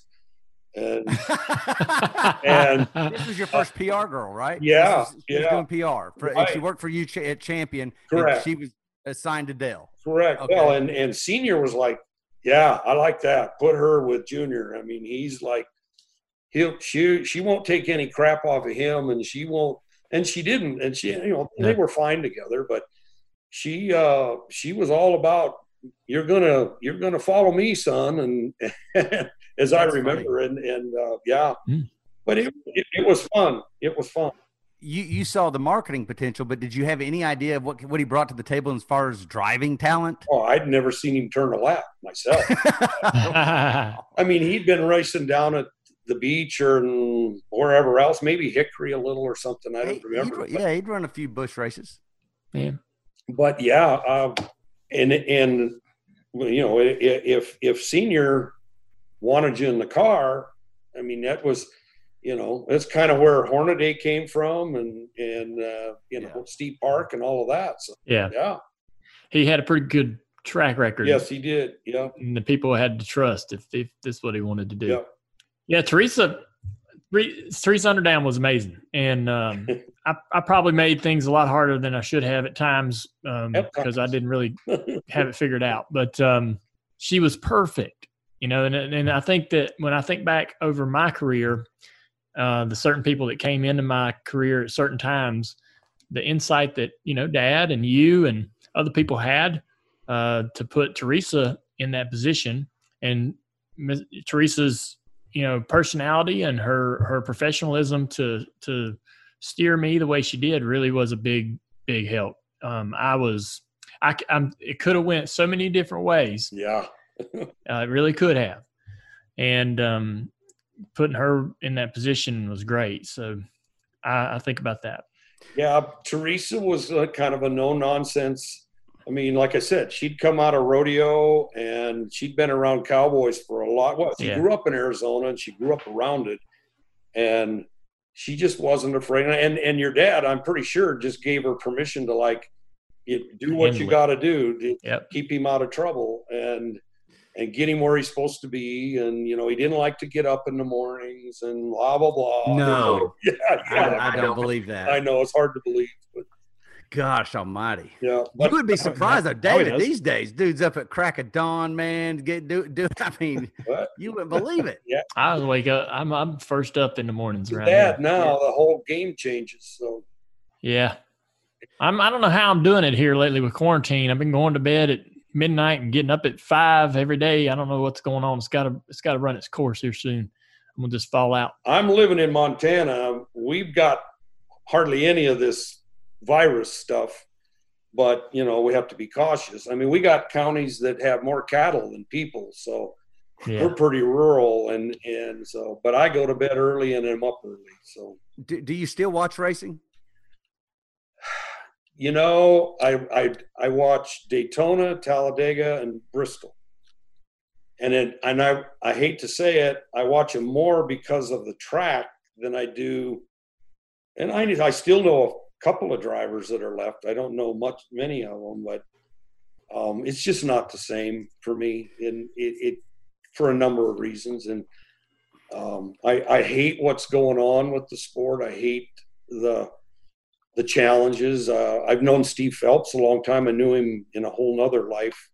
before this, and I like Steve. I hope it works out because I love the sport. I love Mike Helton to death. I mean, he was a track PR guy and manager when I was cutting my teeth, and so was Eddie Gossage and Jeff Bird was at, so I grew up with a lot of those guys, but I sure miss what it was.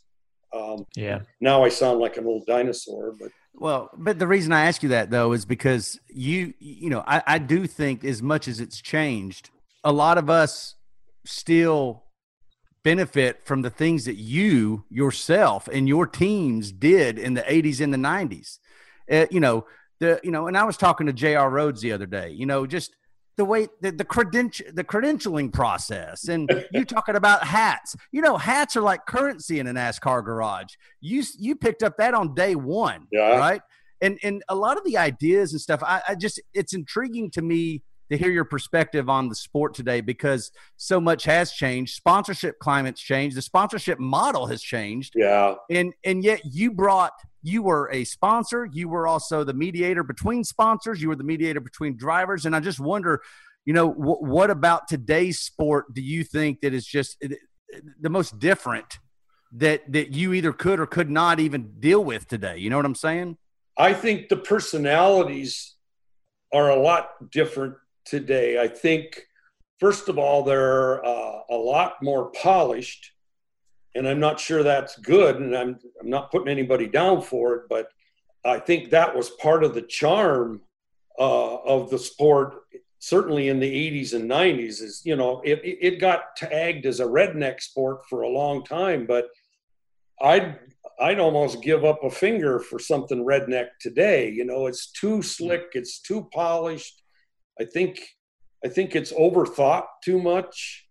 T. Wayne used to say more than anybody, just get in the car and race. He used to say they need to go back and make these cars square, make them push a lot of air, and make everybody race and be bunched up together and race. I know it's probably not great for the drivers, but the drivers aren't buying tickets.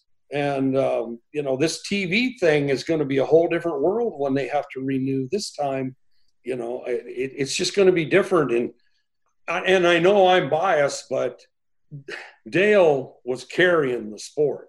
And that's not a put down to anybody else. There was great, Rusty was a big part of it, and a lot of others, Mark and so on. But Dale was carrying that sport for a long time. And I mean, I heard you talk on a couple of other of your shows about how he was kind of the enforcer or the sheriff in the garage area. He was.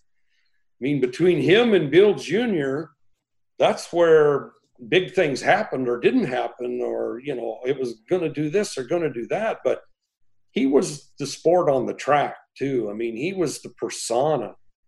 And from February 18 of that year, and I've run into hundreds and hundreds of people over my time since leaving that have said, I don't think I've watched a race since, or I that's about when I quit watching. It just, it just lost something. And there isn't another guy like that right now. And the sport really misses that, I think. Yeah. The sport misses it, but there's also, things to look back on. Oh, and the stories that you're telling here are incredible. I remember Barney. I want to. Yeah, if I could just say, I remember Barney Hall telling me one time, and this was in Wrangler days, so it would have been in the 90s. And he said, you'll be able to say someday, we saw the best of this deal. And I mean, it was pretty prophetic looking back now. I think we did. I mean, it was incredible, because we went from doing autograph sessions with Dale over at that Volusia Mall at a J.C. Penney's when he was signing for store clerks, and that was it, and to where there would be, lines clear around a dealership for 2-3 hours wanting to get into. It changed that much that fast. And I was just so stinking lucky to be there at the right time. And man, I can't tell you how blessed I was for that. And it was an incredible time. It really was. Is it easy to talk about Dale Earnhardt, or is it do you not do it too much? It is now. It is now. So when that all happened, my job from that afternoon on for a while was to go back to Charlotte and start handling stuff. And so it was media calling, and then it wasn't long after that, I told my wife, because my boys were really little. They were both born in Concord. And I was like, man, well, let me back up. I remember flying home from an appearance with Dale somewhere. And this will tell you, I remember him. He either talked on the way home or he slept all the way. It depended. But this one night he was talking, and my second son had just been born. So it must have been 98 or so. And he was like, David, you spend time with those kids. He said, I didn't do it. It's the biggest regret of my life. He said, I didn't do it right when my kids were little, and I wish I had. And I'm sure he never told you guys that, but he felt it, and that stuck in my head. And when Dale died, it just hit me like a ton of bricks. I got to take these kids home and be around their grandparents. And we moved home, and it was because of what he said, that he's like, you'll never get it back. And, you know, he regretted it, and that stuck with me. And but talking about him now, yeah, it's certainly time heals a lot of stuff, but it was hard for a while. It was, yeah. Yep. Wow. What a privilege this has been. Dale Jr. texted me the other day, or called me, and he said, man, there are stories that David Allen has I have never heard, ever heard. All right.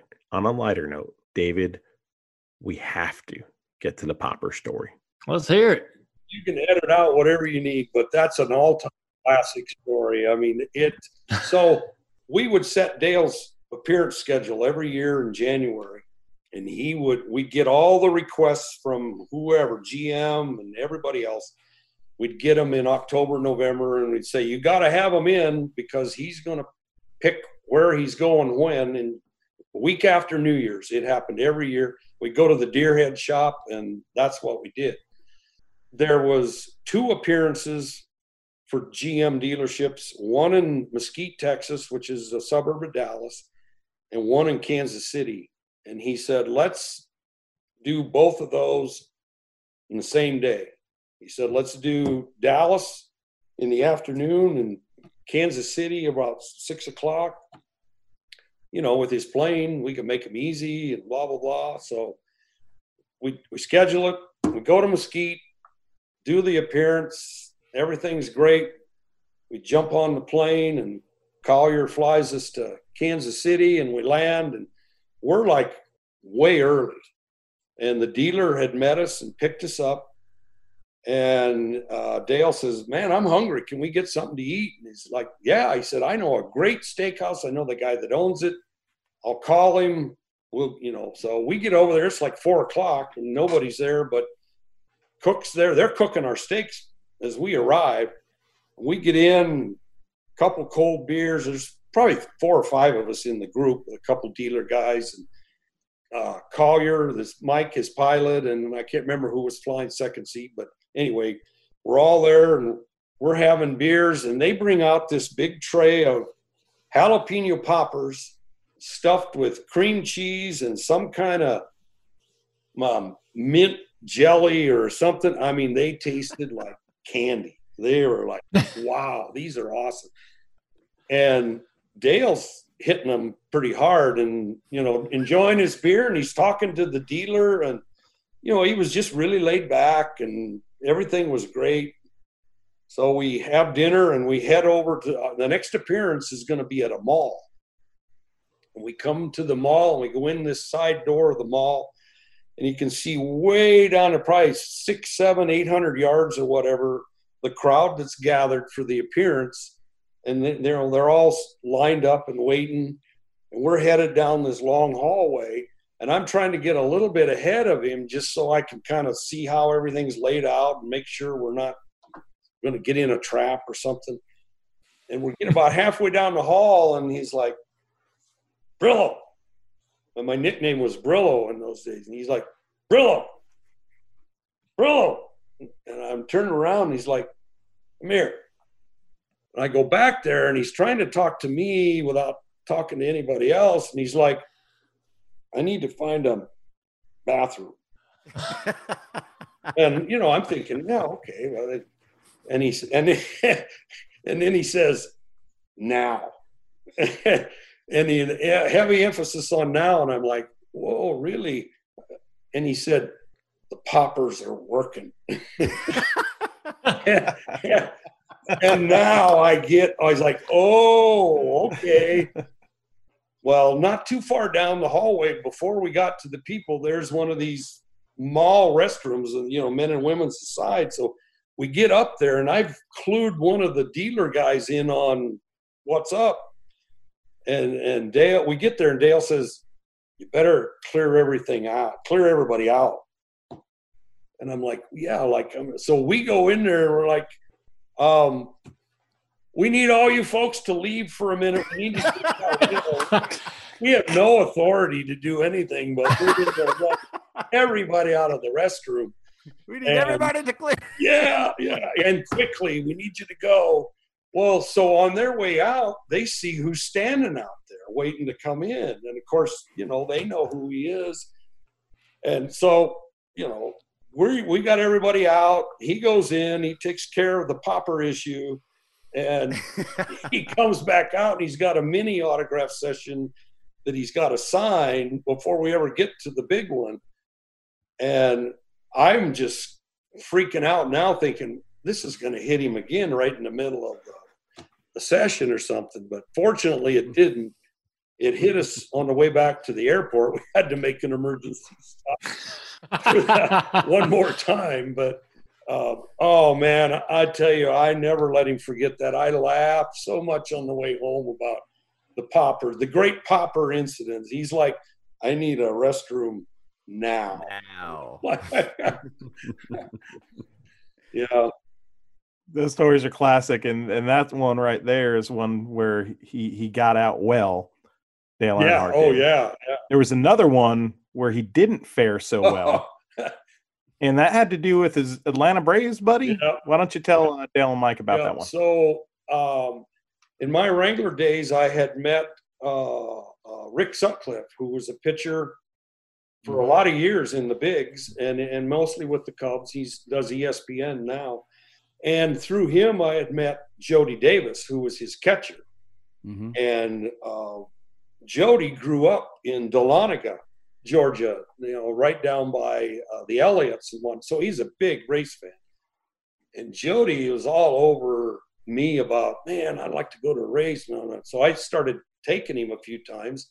He met Dale, and they became big pals. And they ended up deer hunting together a lot. They might have even had a deer lease together at one time. I'm not sure. But they hunted a lot together in Alabama, Texas, everywhere. Well, there was might still be going on. There was a big deer hunting thing that a guy named Jackie Bushman would do down in Montgomery, Alabama, called Buckmasters. And he would invite these celebs, mostly jocks. Bo Jackson went every year, and Dale and Jody went a lot, and country singers would go and whatnot. For whatever reason, Sut got invited to go one year with Dale and Jody. And Sut is the least hunting guy you ever met in your life. I mean, he just isn't a hunter. But he'd go for the good time. He was always up for it. And Rick was one of the biggest pranksters in baseball. The stuff that he did to people is kind of legendary. And him and I can't remember the other guy, the old time pitcher. Anyway, they go and Sut's down there with them. First morning out, Sut falls asleep in his deer blind, and Dale catches him sleeping, scares the crap out of him and messes with him and all of that. Well, so the game is on from day one now, because Sut's bound and determined he's going to get back and get even and all that. And about day 3, actually after dinner in the evening, I think they had Jody's truck. They decide they're going to take a few beers and a spotlight, and they're going to go out and drive around and scout for deer for the next morning. And so they're out riding around, and Lord knows what was said. I would have loved to have heard all the stuff that was said during that trip, but they're riding around, and Dale's driving, of course. You didn't dare drive and let him ride because he was a miserable passenger. So you let him drive. And he's driving, and they're tearing around through these old country roads, spotting deer and, you know, drinking beer and whatnot. And Dale's like, man, I think we got a flat or a low tire or something. And so they stopped. Sure enough, one of the tires, I think it was a back tire, was low. And so Dale tells Jody, he says, well, get your jack out and get your stuff, and, you know, we'll change it right now. So while Dale and Jody are getting stuff out of the back of the truck, Sut decides he's got to pee from all this beer drinking. And he goes over and he pees all over the tire they got to change. It's dark. And, you know, so Dale got the jack. He's going to change it. So he gets over there and just boom, he's changing, and boom, boom. And, you know, 5 minutes or so, the tire's changed, and they're throwing the other one in, and he's got mud all over his hands. And he's like, where did we get the mud? Where did this mud come from? Because I guess it was really dry. Well, they finally figured out that what Sut had done. And so Dale runs him down and has a handful of the mud and, you know, down his shirt and rubs it all over him. And it's kind of like, you know, National Lampoon goes deer hunting with those guys, that trip. But, my gosh. Yeah, he got even with Sut for that thing. I don't know. I don't think I could ever feel like I'd gotten him back. Yeah. That's pretty bad. Right. Pea mud. Well, man, David, I appreciate you coming on. These stories have been great, and I appreciate you coming on here and telling us about them and sharing with us some of your history. And you've been such a great friend to me and to Kelly, and continue to, you know, as Dad said, look after us. You kind of continue to keep an eye on us, and I really, really appreciate that. So you mean a lot to me, and I know that everybody that listens to this podcast is going to really enjoy these stories. They're going to have more questions probably than answers, but that's good. That's good. We'll try to answer them for them. But appreciate you, buddy, and I hope you're being well and taking care of your family. Well, I am. I got a great, like I said, everything I have is probably because of your dad and Richard. And I just love you guys, you and Kelly and Carrie, and you guys have all done so well. Your dad would be so proud. And I want you to please tell your grandma Martha hello. I mean, I just love her to death. She'll only know me by Brillo. I don't think she ever did know my name. But, where did that nickname come from, Brillo? So Walt Garrison, who played for the Dallas Cowboys, he's one of my closest friends, and it came from rodeo. And we had to go do an appearance thing at Cheyenne Frontier Days. They had a kickoff luncheon with a bunch of people in town. And in those days, my hair was really curly, and I just didn't comb it. I just kind of let it go. And so I had to I remember that. pat on my head. And he got up and said something about Brillo's hair is done by wearing blender or something like that. And it just stuck from there. And that's kind of where I knew you as Brillo for the first probably 15, 20 years, but now I know you as David. I know there's people in race. You cut the hair. Well, yeah, and it's getting thinner. And but listen, this has been awesome. I love you guys, sir. And I'm so proud of you. and I'm proud of the dad you're becoming and all of that. So. Yes, sir. Yep. All right. Well, I hope to be able to see you in person soon. Yep. And I'm going to take you on an elk hunt with your bow before I die. So I'm ready. We're doing it. Me and my bow are ready to go. We're doing it. All right. It's addicting. I've done it one time already. I went with Carrie a couple years ago. I know. I arranged for that place, but I want to take you and where we'll have fun. When I'm taking Will Lynn lately, and it's been a blast. We're having. Hey, I bet that is fun. I'll go with you anytime you want. You let me know. And you guys too, whenever you want to go. Michael, we're there. Yeah, I'll go. I've never been elk hunting. Aren't you the president of the Rocky Mountain Elk Foundation? I was for 11 years. I retired. Okay. And now I'm just living here west of Billings, and I'm hunting and fishing and watching my kids grow up. So awesome.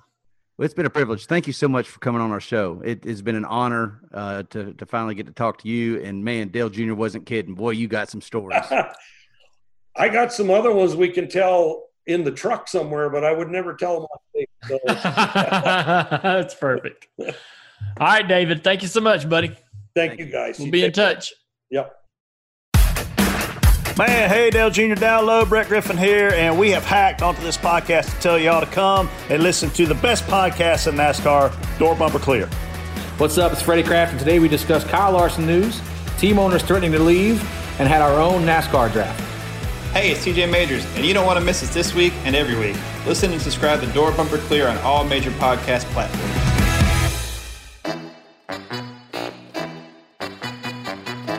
All right, Dale, we are good. Hey, everybody, it's Dale Jr. back again with the Dale Jr. Download. This is the live AskJr portion of the show presented by Xfinity. They've been a great partner in NASCAR, supporting our sport in so many different ways. They support this podcast and AskJr part here on YouTube. So Leah's going to help us cipher through some of your questions. Let's see what you guys got today. Yeah, first question is coming from All Day Sports. With the NFL draft coming up this week and your beloved Redskins with the number 2 pick, what do you think they do and what do you want them to do? I think they're going to draft Chase Young, the defensive lineman they want to, everybody thinks is going to go at number 2. I think they're going to draft that guy. And I kind of want them to. We got a defensive-minded coach coming in. Ron is probably excited to get a player like that on his team. We've also got a lot of other really talented guys on that defensive line to pair up with Young. So anyway, we have a lot of holes to fill. A lot of teams do. But and it'd be nice to see, what might play out if we were to draft quarterback or something like that. But I think they're going to take Young and see how it goes. I mean, defense wins games, wins championships. I believe that. We've seen in the past some very, very good defensive teams that have sort of a workman's-like offense, not a dominating offense. But we've seen those teams have success and win championships. So if we want to focus on trying to make the defense the best we can and, allow that offense to try to keep, win the games that we can keep them in, by playing great defense, I think that's a good strategy. Liam is on YouTube, and he wants to know if you could commentate any other sport, what would it be and why? If I would commentate any other sport or want to, I don't think I would. Honestly, I never looked at commentating as a job or something I was going to look into or be interested in. I never was, something that crossed my mind. It was drive race cars and then we'll see what happens. I sort of admired some of the commentators in racing, and that's what steered the potential or the idea about doing some racing commentary and just to try it out, and it worked, or it's working so far. And so I never even thought about other sports. So, football, as big as Redskins fan as I am, I think that would be the only other area that I might have interest but I couldn't do it well. I don't know the sport as well as a guy who's played it, like Troy Aikman or Roger Staubach or any of those guys that went into, broadcasting. I wouldn't have the confidence to get in there and do it well. that would be really, really hard to do. I think the fact that I was a driver and I lean on that experience really helps me and gives me the confidence to go into that booth and do that. Jake Wilson wants to know, what did you think about using Twitch for the first time during one of the races? I really enjoyed it, and I've went back and forth with Mike for a long time about Twitch and streaming. And obviously, this is kind of how all that went down.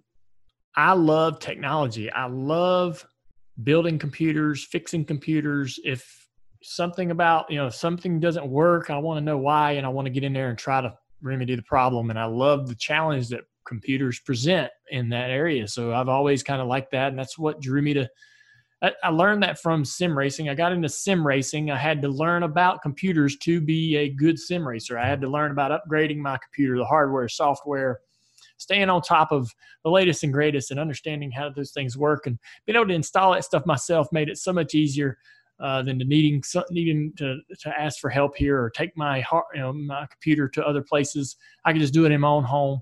So I really enjoy that. I like that a lot. And with quarantine, I needed a project. I needed something that got my hands busy and got my mind busy. And so I dove right into figuring out, what it is about Twitch. Why do people stream? What do people get from streaming? What do they enjoy about it? What hardware, software is necessary? And I really learned a lot about it. And so I've been stream ready for about 2-3 weeks. I've gotten overlays and I've gotten the software and the hardware and understand kind of how I want, I got my system kind of set up. I got my gaming computer. I've got a streaming computer that I run the signal for the video. Basically everything, the signal from the gaming computer goes through an NDI network plug-in. So there's no real hardware necessary for that.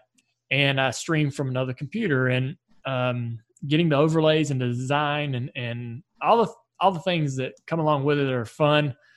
All the other drivers are sort of diving into this at the same time. Maybe some of them have a little more experience than I do, but Garrett Smithley, Landon Castle, all those guys are streaming. Even on the IndyCar side, Connor Daly, a lot of those guys stream as well.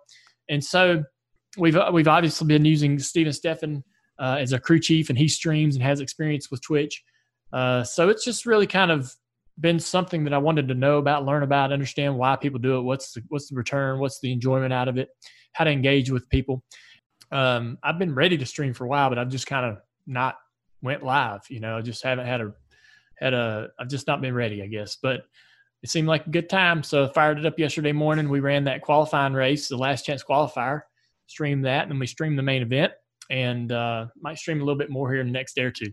So I've enjoyed it, and there's so much to it that I still don't understand. I know a good amount about the software and the hardware and how to put together a package to be stream ready. What I don't know is all the things that are particular and specific to the Twitch culture, the emotes and interacting, engaging with fans in chat, and all the things that you can provide those people that come to watch your stream, and all that engagement that you can create through different things. So I think that's a whole new chapter for me to really open up and learn about and try to find out what it is about the stream specific components that make that so much fun for people, that keep them coming back, keep them subscribing and following your channel. We're getting a lot of questions about your little ice cream run yesterday. Tell us about that. What kind of ice cream? Did you get ice cream, or did you just get ice cream for Amy? Well, Amy said to me, she said, I don't want to cook today. So we're going to go out. I said, you tell me where you want food, I'll get it. We also had put in an order at the grocery store to get, pick up our curbside grocery.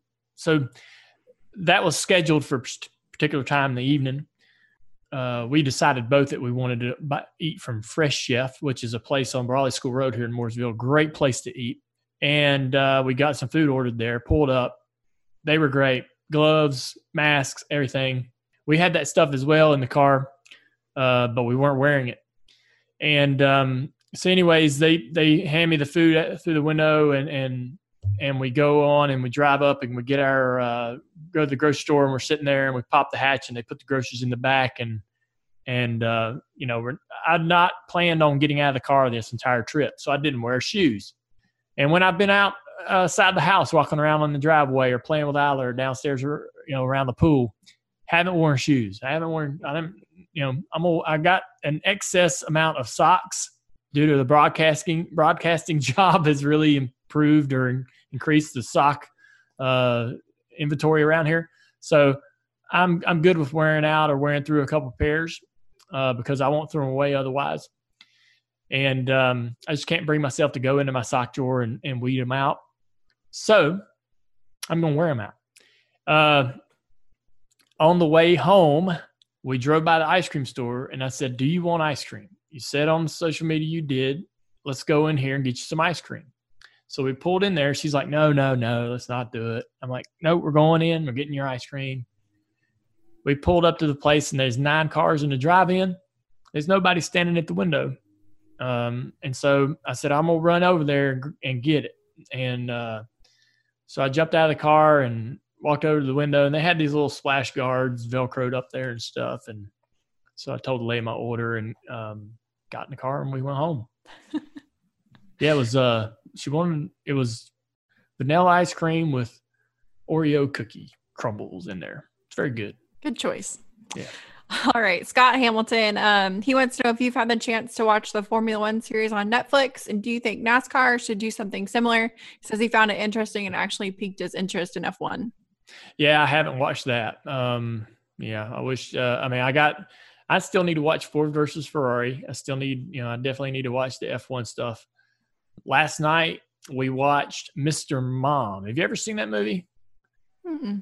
It's basically like from the 80s, early 80s. Michael Keaton, I think, is the lead actor. Wasn't he Batman after, some years later? But Mr. Mom, great movie. Especially, I watched it when I was a kid, and a couple times since then. But I haven't seen it as a dad. Seeing it as a dad is a really, and Amy never seen it, and she liked it. It's kind of old and early 80s sort of quirky humor, but not a bad movie, Mr. Mom.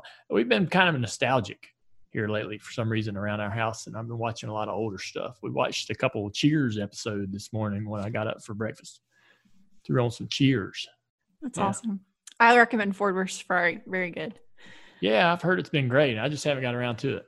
Yeah. One more question on the movie topic. Tyler King wants to know, if you could create your own racing movie, who would you cast to play the driver, and what would it be about? Yeah, I don't know. I think when I think about movies and racing movies, I always lean toward the dirt short tracks or asphalt short tracks, and making a movie about someone that you feel like that could be you, or that could be your neighbor, right? Making a movie about an individual who's relatable, who seems to have the same income, or the same style, or it's a little bit harder, I think, for people to relate to some of the superstars, right? So making a movie about a superstar or about a big-time NASCAR guy seems a bit more challenging. Plus, getting the footage right? Getting the in-car cameras and the racing footage of a fictional character is difficult. You could see that even way back when they tried to make Days of Thunder, and they had to have the cars incorporated into the race, and just the hoops that they would have to jump through to try to get some reasonable, decent footage that would match the storyline. Whereas if you were going to make a film about a hometown hero, or, your next door neighbor who's got got his family owned business, or is a plumber, whatever he is, right? That drives his old car to dirt track and is just going through the, typical struggles of life. That to me is a little more relatable and in a story that I would like to hear. So I kind of like like Six Pack a little bit. Remember Six Pack, how he was kind of this normal guy? I mean, obviously he didn't end up in cup racing, Kenny Rogers. There's no way Leah knows anything about Six Pack. I know. I know what you're talking about, though, Dale. Yeah. It's on our list. We have a quarantine movie list. I always loved Six Pack until he got to the cup level, because then it became too fictional for me. Mm-hmm. Right? Mm-hmm. When he was at home or running around driving his dirt car, and they were stealing parts off the cars. Right. That was, and they were going into the honky tonk at the hotel, right. And yeah. I wish it would have stayed there. I wish the storyline would have ended in that same era. Yeah. Around that same type of racing. Leah, I got a question. Can I be the one to give the last question? Yeah, absolutely. So, Dale, you revealed on Instagram this week that you guys found out the sex of your second baby. So after the camera turned off, what was your responses? What did you and Amy talk about now that you know that you're going to have a baby girl? Well, we have – so I'll say this. We have a name. It took us forever to figure out Isla's name. It was like the very last few weeks of Amy's pregnancy is when we finally decided on a name, but now we have a name, and it came really easy, and feel great about that. You go through a lot of emotions about, I know a lot of people were hoping that we were going to have a boy, and so you think about those things, and I'll be honest with you, and I know that a lot of people are I don't know how people will receive this, but I was worried. I'll say, I don't know, I could choose my words wisely here. I was super worried about having a son. The expectations and people's hopes of who he would become or might become were going to be just really unrealistic and challenging, and at times even unfair maybe. And so there was a part of me that was a little nervous about that, having a son and being the focus of how I raised him and who he was going to be.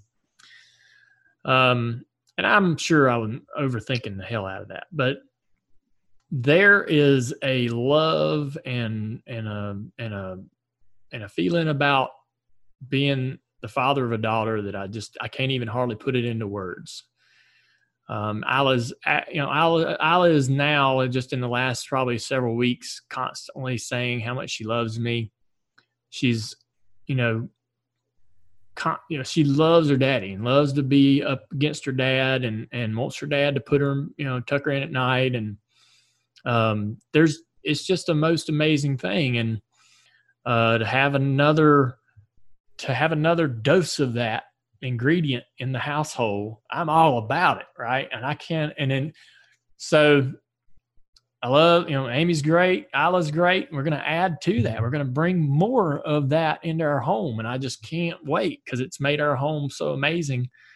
Me and Amy were doing great and having a blast, but Isla's been such an amazing addition to our home as far as the love and the family atmosphere and so forth that we experience together, and we're just going to increase that.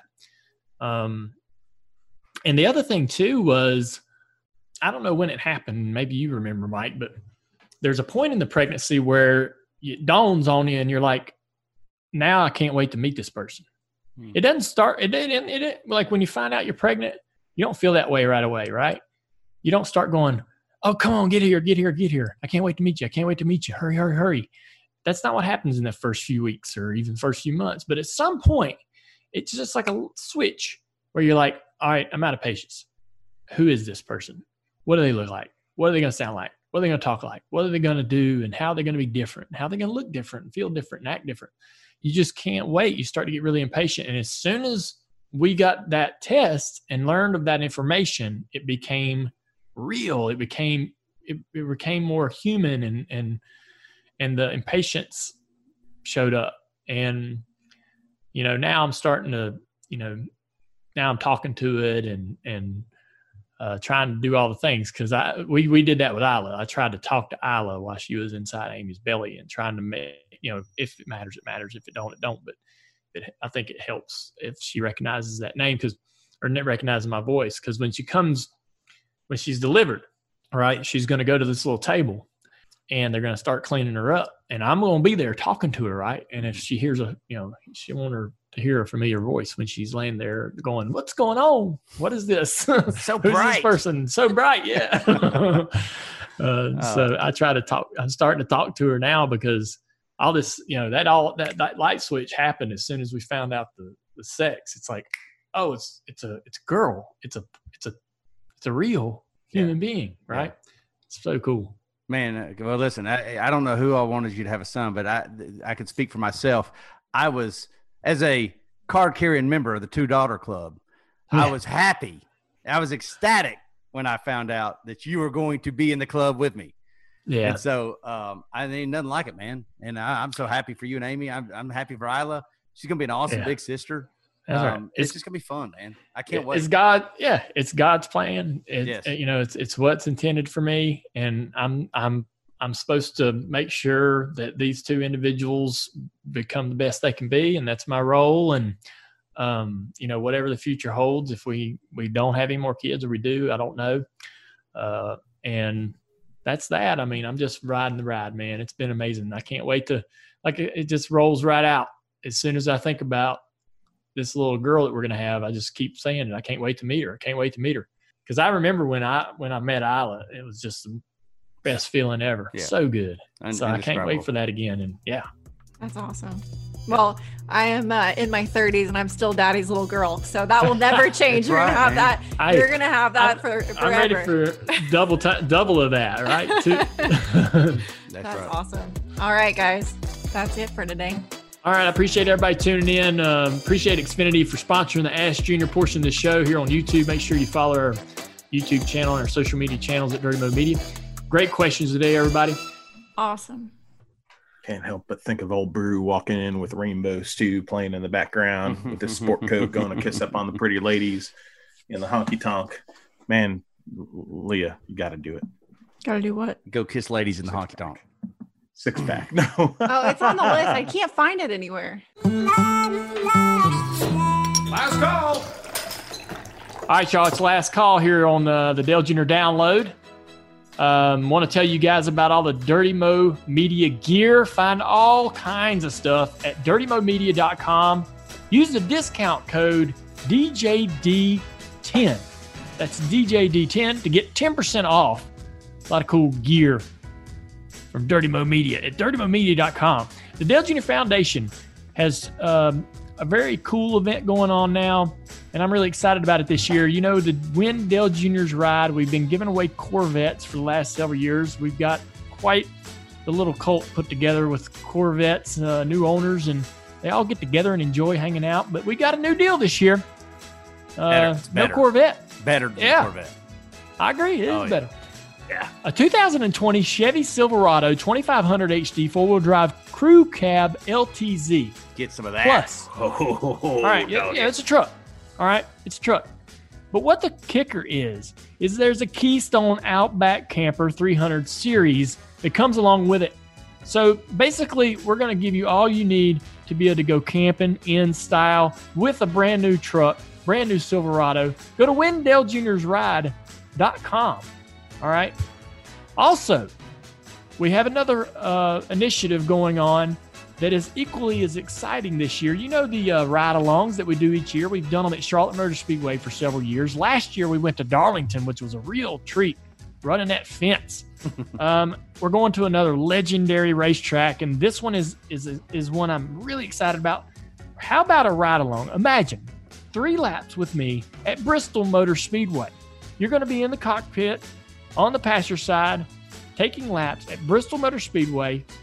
Go to ridewithdalejr.com, ridewithdalejr.com to enter that raffle to get 3 laps with me at Bristol Motor Speedway. We're going to run some pretty fast laps around there, and I promise you I'll give you a thrill. Also, go to pledgeit.org/DaleJr-relief if you want to win some signed racing gloves for COVID-19 relief. We are halfway to our goal of $10,000. And if we reach our goal, I've promised to match it. That's pledgeit.org/DaleJr-relief. Pledgeit.org/DaleJr-relief for some signed racing gloves for COVID-19 relief. The iRacing Pro Invitational Series this weekend is at Talladega, Sunday, April 26th at 1 p.m. I'll be driving the number 8 Walmart Fight Hunger Spark Change Hellman's Chevrolet. The paint scheme promotes Walmart's home delivery campaign, which started earlier this year to shift focus to acts of kindness and donations during the pandemic. All right, so that'll be the paint scheme this weekend at Talladega. This Sunday, 1 p.m., April 26th. Also, the Dale Jr. Download TV show, we're back on air, man. NBCSN on Wednesdays at 4 p.m. Eastern. That's the last call. I hope you guys enjoyed the show. I certainly had a lot of fun listening to David Allen tell his stories. Mike, Leah, Matthew, appreciate your guys' help this week coordinating. And Mike, me and you not reading the email. That's Matthew, good. you steered. Yeah. I enjoyed Matthew, that. you steered the conversation really well. Leah, you did a great job with AskJr. Good show, everybody.